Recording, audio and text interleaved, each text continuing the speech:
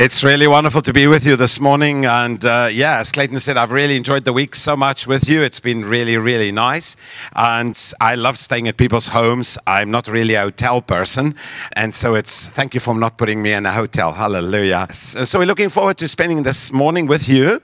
And I have a message on my heart this morning to share with you. And I call it the day of restoration. It's a day of joy. Is that true? Yeah, it's a day of joy. I think fascinating is the fact that wherever people got into the presence of God, they got more joy than they bargained for. And they usually go home more happy. It's one of the signs that you've been in the presence of God. Unless, of course, we're doing something that God doesn't like, right? But normally, we leave there. And I think it's fascinating because the Bible says in His presence is fullness of joy. I mean, not just a little touch, right? I mean, fullness of joy. I mean, have you ever seen fullness of joy? And I think sometimes in our generation, when somebody is a little over happy, we first ask ourselves, what's wrong? Because in our generation, we're so primed now to, not be happy. And people are doing everything to be happy. And so God's house, you won't believe it. It's a place of joy. Seriously. It's a place of life and joy. I mean, you will believe it. I mean, just in the sense of, so English is not my first language anymore. So I'm sorry if I say things, the Lord will just correct it from the microphone into your ear. It will just be corrected right there as it comes. So the day of restoration is a day of joy. I love natural Israel. I believe that God has still got something ahead for natural Israel. And of course, I love the church. And it's so fascinating to see the parallels sometimes. I'm definitely not a replacement theology person. I believe that God still has a plan with natural Israel. But it's wonderful to see all these things. And we can take it as admonitions for us. We can take it as examples for us as well. Love the Old Testament. Hallelujah. Love study. It's been wonderful to be with Clayton. I'm not saying that because he's here and he's the leader here, but it's amazing. He's like a walking university of the Word. It's unbelievable. It's amazing. And so it's been wonderful. And there's a wonderful thing when the prophetic and teaching comes together. It's really, there's something that gets released. And so I just have a few pictures to show you. Of course, the first temple. And the Temple of Solomon, it was one of the best, one of the nicest buildings. This is, of course, not the exact selfie of the time. Well, let's say it was. And, it's not my fault. It's the cameras of back then. But, of course, it was one of the grandest buildings at the time. And people traveled from so far for the Solomon Temple. And it's amazing to see, all the details. The next picture is just kind of like an artist explanation of how grand it was, how amazing it was, the first temple. Next one is just, once again, it was huge. And all the priests offering and the praises unto the Lord. And, wonderful. And we think ourselves, a temple? Why?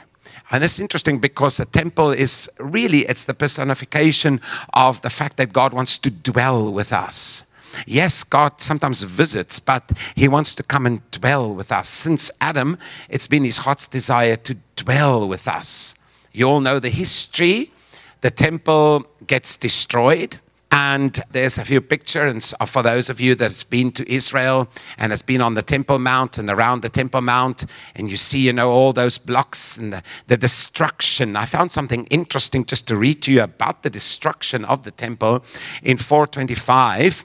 And it's fascinating that the first and the second temples were destroyed exactly on the same day, the 9th day of Av in the Hebrew calendar. And it's fascinating, all the prophecies and all that went before. And of course, we know it wasn't God's heart. It wasn't His desire to see, the enemies of God and of His people at the time come in and cause the destruction. How terrible it must have been. But look at this. On the 9th day of Av, towards the evening, the holy temple was set on fire. Oh, you can imagine what that was like. I mean, the promise to David, his son building the temple, and no longer having to carry the Ark of the Covenant, as a mobile dwelling place for God. Now we're having a permanent house for the presence of God. And now that gets destroyed. This is just interesting. I found out of the Talmud, the fire burned for 24 hours. Our sages taught when the first holy temple was destroyed, groups of young priests gathered with the keys to the sanctuary in their hands. They ascended the roof and declared, "Master of the world, since we have not merited to be trustworthy custodians, let the keys be given back to you." And then they threw the keys towards heaven. This is in the Jewish Talmud. Then they threw the keys towards the heaven, and a hand emerged and received them, and the priests then threw themselves into the fire. Terrible, the feeling of destruction. The feeling of a promise that is destroyed. The feeling of a dwelling place, where the presence of God was. Fascinating, in the tabernacle of Moses, you're all familiar with, with the mobile, so we say dwelling place. From the outside, they covered it with badger skins. And the badger skins are not attractive. It doesn't look attractive from the outside. But when you went in, even into the tabernacle of Moses, in the holy place and into the most holy place, you suddenly found out that everything was made out of pure gold. And it's exactly like that for the Christian walk. Unless you come in from the outside, you never understand, why are these people so excited about this? I mean, they go to church nearly every day and they still want to go. And they say, well, we've been. That's why we don't go. And it's fascinating because then it doesn't look attractive. But the moment you come in, isn't it? This morning as we started worshiping and we come into the presence of God and the gold and the Spirit and the things start manifesting, you're like, oh God. In the temple, everything cries holy and everything is made out of pure gold. And so the temple is destroyed. And I wanted to show this as a symbol of the destruction that had taken place with the church. The church on the day of, in the book of Acts, chapter 2, as the church is the first church that is formed. I mean, the glory of God that was present, the miracles, God just adding to the church in one day, like 3,000 people, all the stuff that happened in the first church. And then we saw the destruction as through the ages, the church had experienced this to be destroyed in a sense, like the tabernacles, like the Jewish temples back then. And so this morning, we're going to see a little bit about the restoration as it is now restored. Of course, Israel goes into 70 years of Babylonian captivity. Yes, Jeremiah prophesied. And they're going into the captivity. And whilst they were there were other prophets.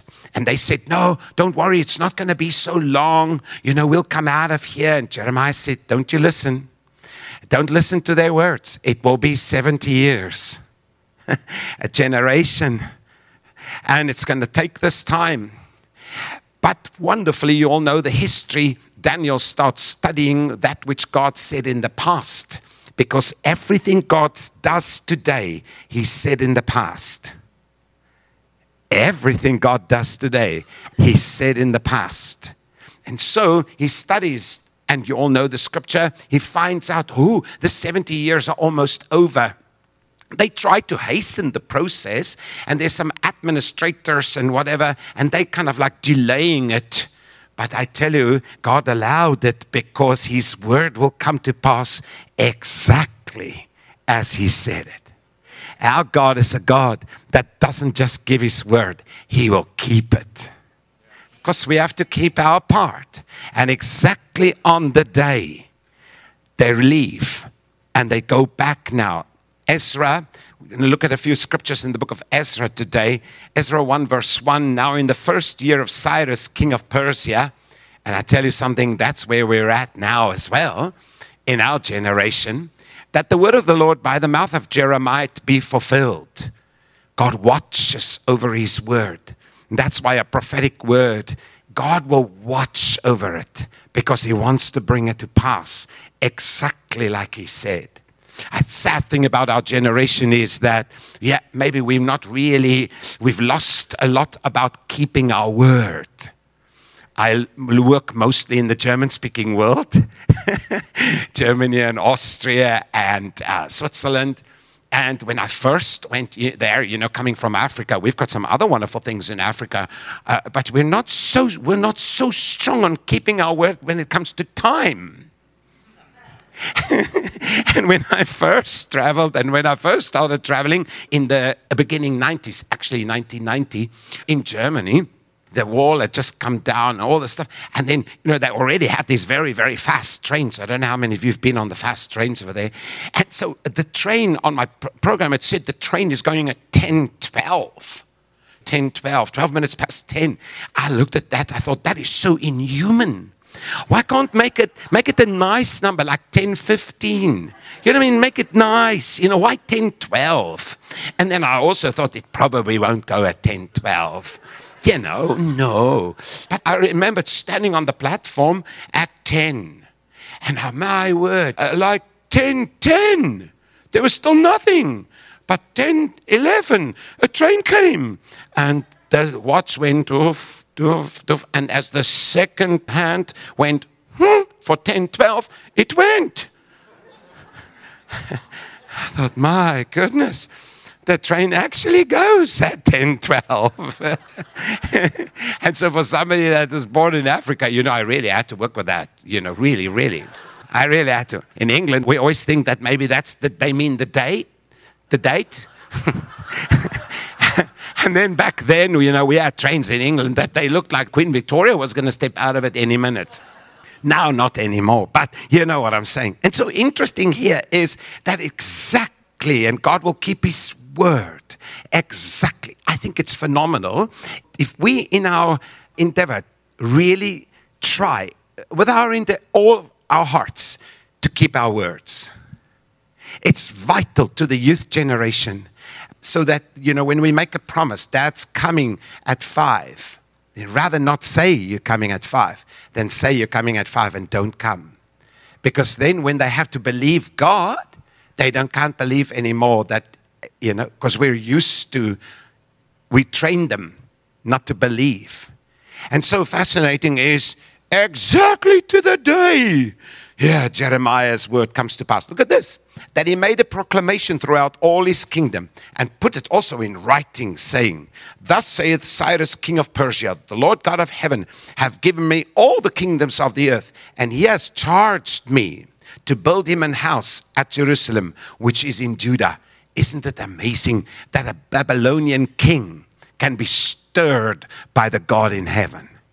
Hallelujah. That's going to happen again today. In fact, it's already happening, and it's happening a lot coming here from your country. That people are being stirred. The fact that Jerusalem is again the capital of Israel. Wow, great. Congratulations that happened. Look at this. Verse 5.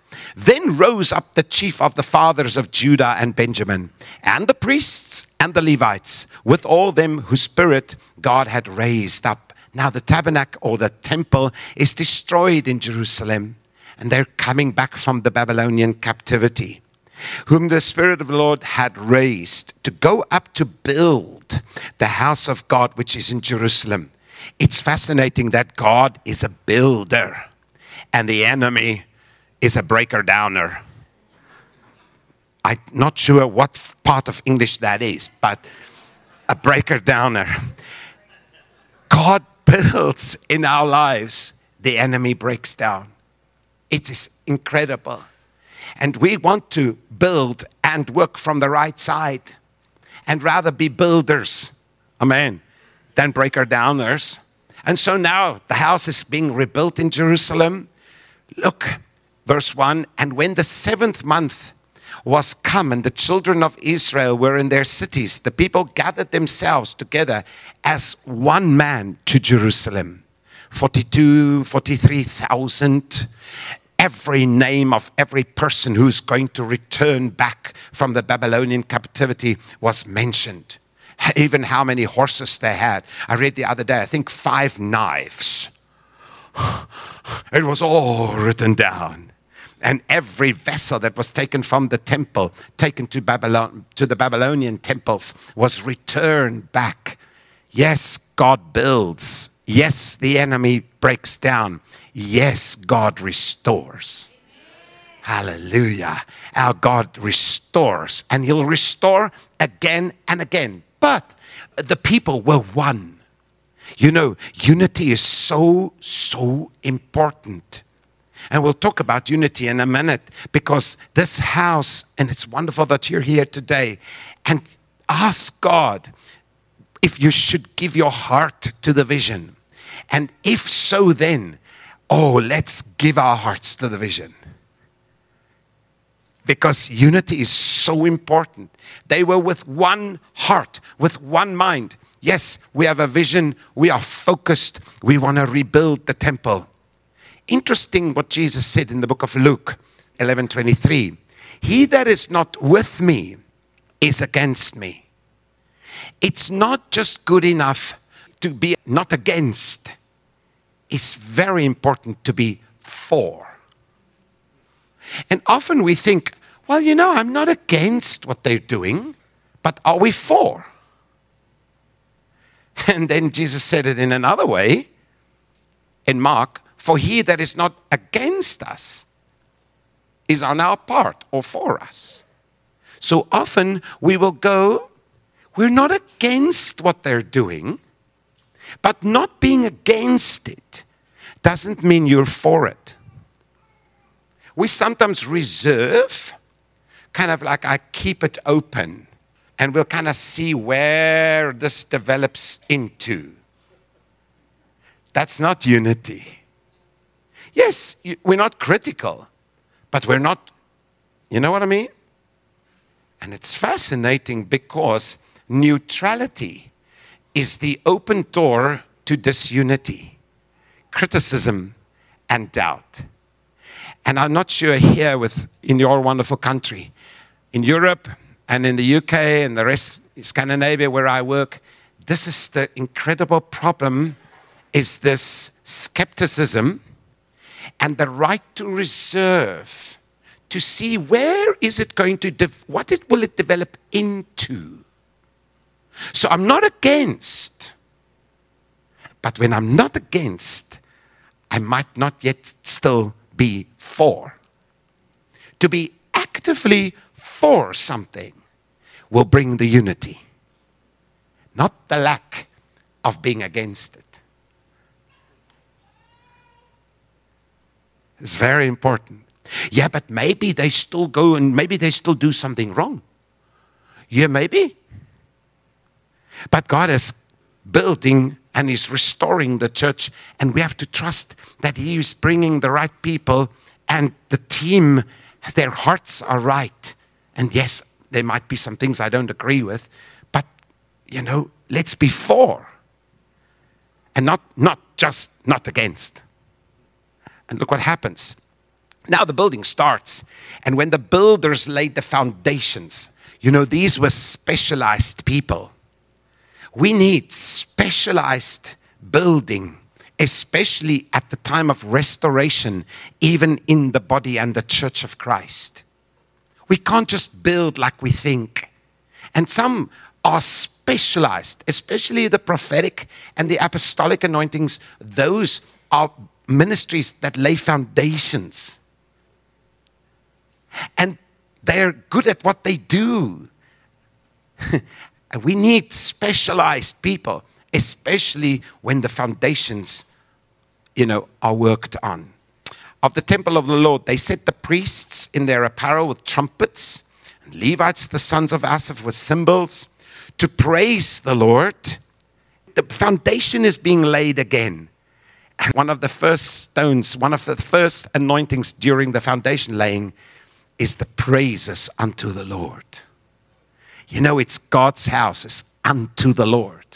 It's first unto the Lord and then unto man. Not first unto man and then let's see if God likes it. It's unto the Lord.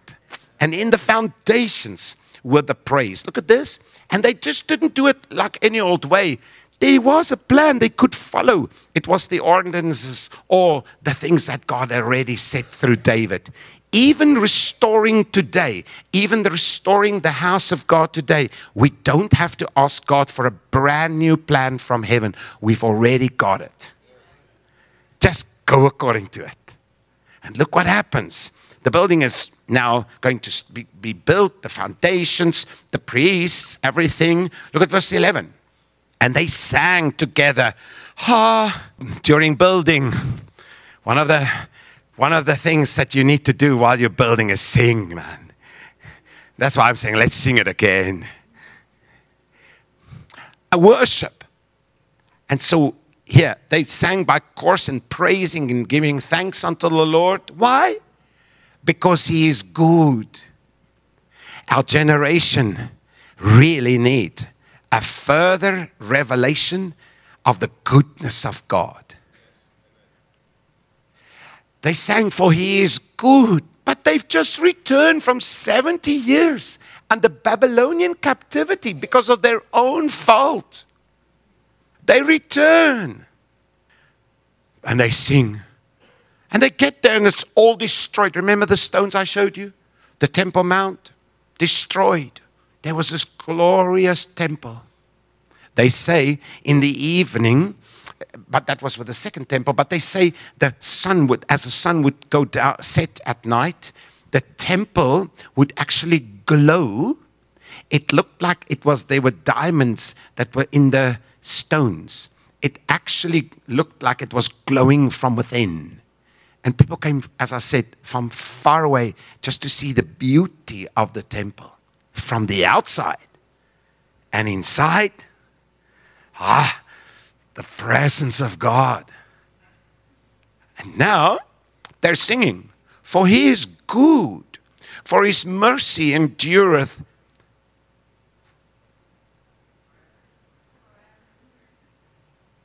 towards Israel. And all the people shouted with a great shout when they praised the Lord, because the foundation of the Lord's house was laid the second time.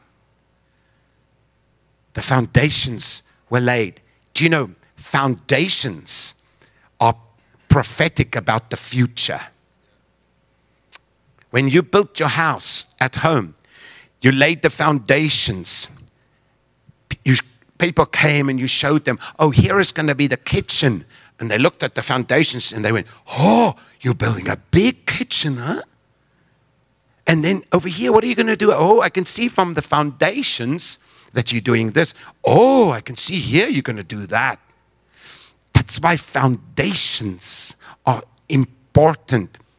Don't build or just on anything. Make sure the foundations are right. Because if we just build, it's no wonder, a church is here today and it's gone tomorrow. And, and a big place comes tumbling down the mountain and you're like, what? We can't have that again in our generation. There's not enough time left. And that's why foundations, but they're excited. They can't see the building yet. They can't see the structure. Just the foundations are laid with praise and with the goodness of God. Look at this. Because the foundation was laid, and it says there, all the people shouted. You may think, I'm not the shouting type. I'm more the lamb-like. No. I come from a family of non-shouters. I get excited, but nobody knows it. And I praise as well, but it's inside. I call it stethoscopic praise. God has to take his stethoscope and listen. I like it. Sing it again. It's very soft. Again. Okay. All the people. There was excitement. Why? Oh, because the restoration is taking place. Man, we need some people today that are just not so critical about the current condition of the church. We need some people with excitement that say, hey man, God's not finished. We don't need people that say, I'm so sorry, did I sing too loud? I'll revert to stethoscopic praise. I dance to the Lord here. And He sees it. Yeah, right.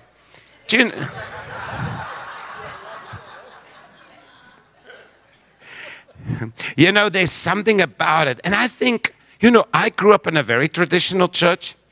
I was totally shocked the first time I saw people really praising God. I really was. And for me, it took also a long time to get my hands up inside. It took several months before my first hand went up on the outside.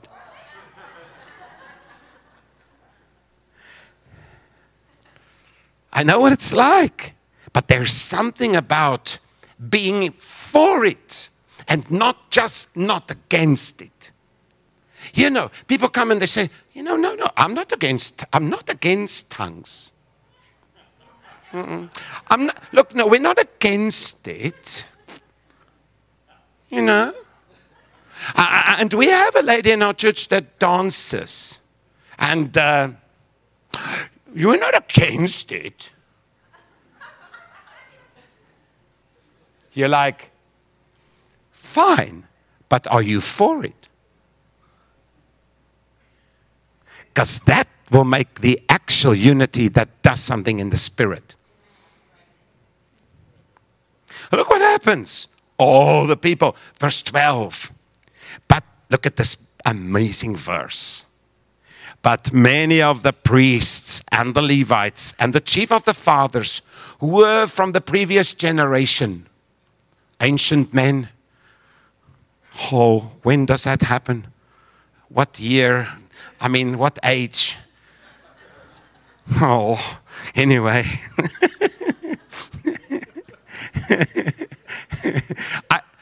I'm in the place now where, my weight and my age is almost, no. So, and so I have to be careful when they ask me, what is your age? I don't give them my weight. But anyway, these were ancient men, the previous generation, that had seen the first house. Just imagine this. These people had seen the first house, the glory, the beauty, the presence of God. They'd seen it. Then they went to 70 years of Babylonian captivity, however old they were when they left. And now they hear that Cyrus, the Babylonian king, is going to pay for them to go back. He's going to pay for the building of the temple. Listen, man, can God do the impossible? Can God do the impossible? And so now they come back and they're like, if I could tell you what it was like before we left here. They had seen the first house. But when the foundations of this house was laid before their eyes, they wept with a loud voice.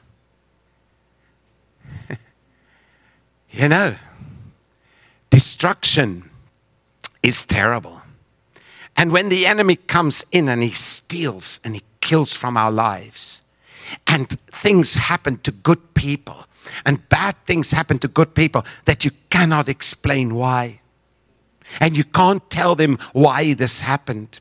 It's not because they didn't pray enough. It's not because they didn't do enough warfare. It might be, but it's not always. But these men come back and they look and they stand there and they started weeping because they remembered how good it was. How easy they could have entered into bitterness against God. God, I served you back then, but because my people didn't, or because this happened, or because in my family, or a door was opened, or look at what happened to me. And now I come back and I remember how good it was. And they wept. And many shouted aloud for joy. But look at this. The old generation saw before their eyes that God still has a future plan, even though they experienced the destruction in their generation. We hear, and it's normal, we hear people say, oh, you know, I spoke to a man that was healed in a Catherine Kuhlman meeting here in St. Louis or somewhere, and he had a pacemaker in the 60s. He had a pacemaker built in, and he went to a Catherine Kuhlman meeting, and he wasn't just healed from his heart. The pacemaker was completely gone.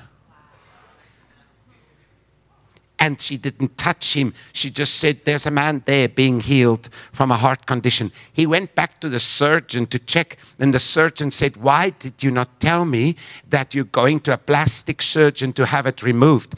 Because it's so well done. And the battery that was under here, you know, back then. And we look at that in our generation often, and we think to ourselves, we weep about it, don't we? And we're like, if we could just experience that. But our generation has missed God so badly. And this, and the condition of the church. And maybe people are saying, is this the great falling away? And you're like, oh, yeah.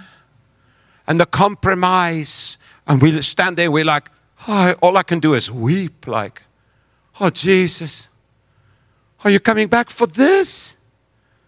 I wouldn't.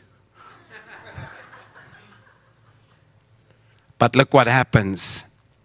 Today, God still has a future plan for his house, even if the enemy destroyed his house in the past. Look at this great verse 13. They shouted aloud for joy, so that the people could not discern the noise of the shout of joy from the noise of the weeping of the people. For the people shouted with a loud shout. Yes, there was weeping at the current condition when they saw the destruction, when they remembered how good it was. But the noise of the shouts was louder than the tears of the disappointment. God wants my shouts of joy about the future to be louder than my tears of sadness about the destruction of the past.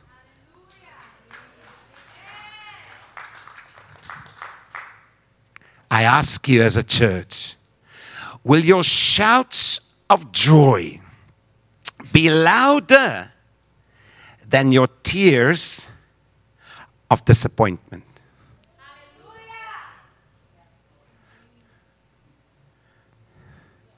You know, as a Christian, one of the greatest things we have to watch out for is bitterness towards God.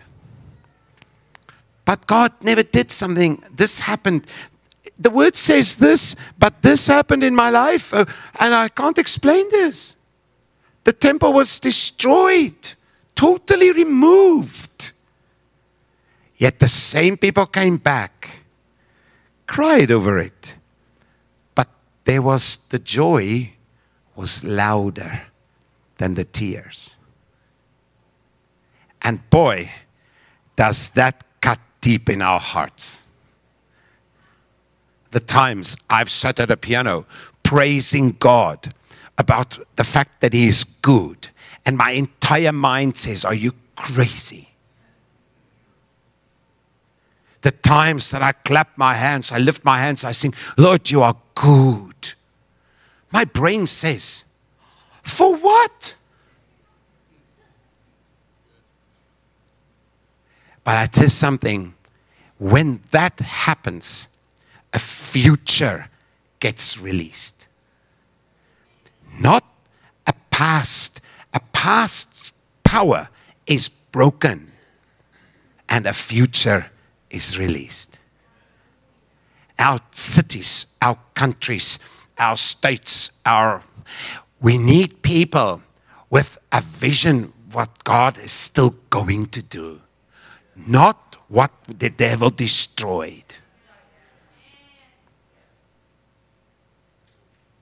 And we need people that actively yes it.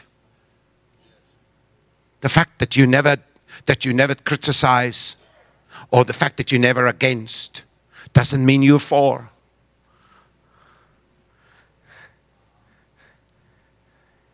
Yeah, but my doctrine and, where I came from and, I want to reserve the right to at some point say, I'm out of here. Then you're not for. But you're not against. Look what happened. They shouted with a loud shout, and the noise was heard afar off. Not the weeping, the noise of shouting, the excitement.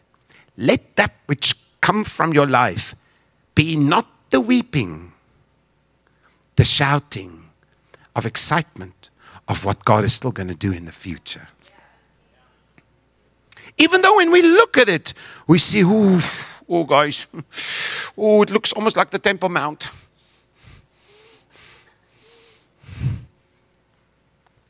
I'm almost through. They heard from afar off. Come on, man. We need to proclaim to the generations now that's still coming, for He is good and His mercy endureth forever. Yes, the church is not where she was, as she was in the book of Acts. But yes, the enemy came. Yes, maybe the church looks exactly like the Temple Mount at the moment.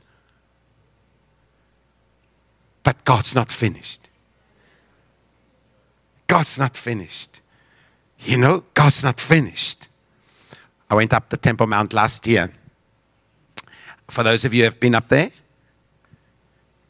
and I stood up there, and as you put your foot on the Temple Mount in Jerusalem, it's just, I telling Clayton, there's just a presence. I was just like, whoo. It's like you step into a portal. It's just, whoo, And, yes, you're being watched. And in front of us, they had just taken they had just unclothed a guy completely because they were thinking that he was carrying a gun. So our group was like standing there, and they were like, and he's lying on the floor, not one of ours, but, it's like, and then you take those wooden steps, and you get onto the Temple Mount, and then, there's the Al-Aqsa Mosque, and you're standing there, and it's like, whoo. And I'm thinking, oh. And then I look in the natural, and there's nothing. And there's the Dome of the Rock, and you think, I went in there when I was 13, and we couldn't get in there that day. There's the foundation stone where Abraham offered Isaac, and we can't even get in there. And I'm standing there, and I'm like, oh. But in the spirit, I feel, it's like God's right there. And I'm thinking, oh, God, what else do you still want to do? We're almost through. Let the shout of joy about today and tomorrow be louder than the tears and the cries due to the destruction of yesterday. We can all have a birthday party, invite people to our house, get some food that really is really bad, and then everybody tells how bad it was the last 20 years. And in the end we sing, no one is so hurt like me. And we end the meeting by singing, I exalt me.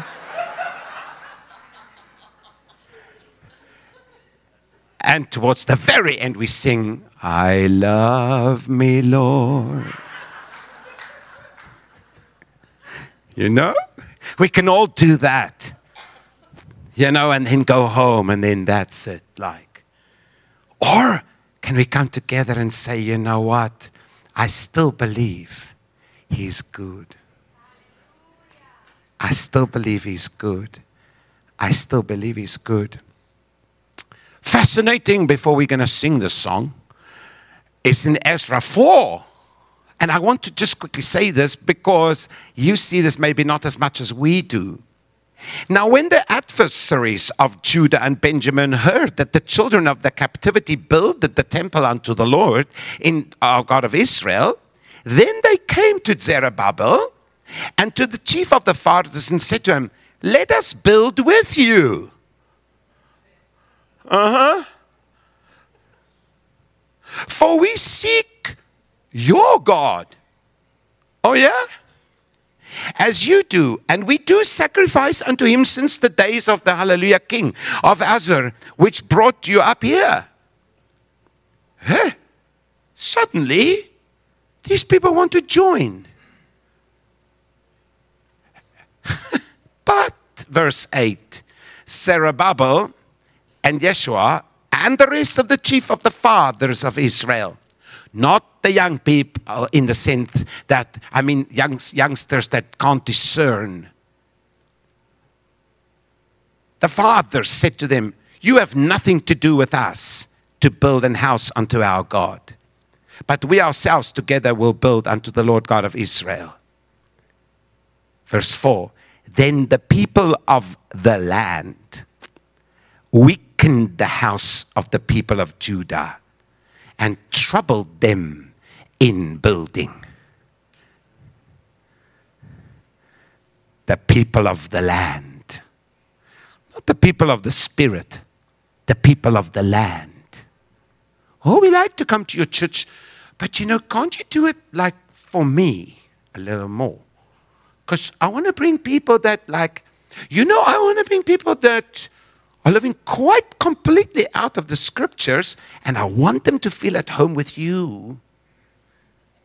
And then we want to love God together. Love. And let me tell you this, one world religion is a few moments away. And it's not the house of God. It's not the house of God. Every house is not a house of God. And we need mature people. And we need some people with guts in the pulpit now. We don't need, we call it in German a washcloth. When somebody is like a washcloth. Oh, yeah, wishy-washy. Yeah, washcloth. We need some people that can say, no, that's not the house of God. And no, you're not going to build with us. Because we want the presence in the house. Hallelujah. Just to bless you, next picture is exactly what you see it is. It is a cow with a calf. And just fascinating because, we said often that which is happening in the natural is a reflection of what's happening in the spirit and vice versa. Do you know about in Israel 2-3 weeks ago, they were able to bring forth the red heifer? They haven't done it for 2,000 years. The red heifer is a red cow, calf, a lady calf. Is there a special word for it? No? Yeah. You see, my language is so messed up. I can say really terrible things, but it was a lady calf. And this is, you need the ashes of the red heifer to be sprinkled before you can rebuild the temple. And they have not been able to bring it forth. They tried even here in your wonderful country to bring forth a red heifer, and it came forth, but unfortunately it was not a lady. It was a son cow. Calf. You know? I would not be offended if you say, I get that. And so, but they were able to bring it forth. And there's now a red heifer. And they thought 3 years ago they got one, but then a few little black hairs did grow out somewhere. It's got to be examined by the rabbis. Is that interesting? We wonder how far we are from building the natural temple. I wonder. I hope America will keep on standing with Israel.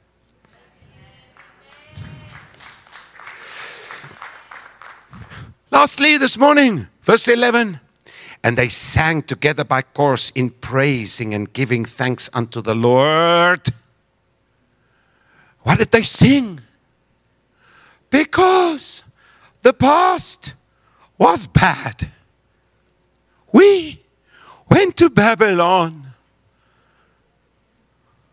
Now we came back and we'll see what happens. We're not against it, but we'll see. What did they sing? For the Lord is, for his mercy endureth out of the Babylonian captivity, destruction of the temple, all the things that had grieved God's heart more than it grieved people because they would not be obedient. But yet there was a people that said, in spite of this, I will sing. For he is good, for his mercy endureth.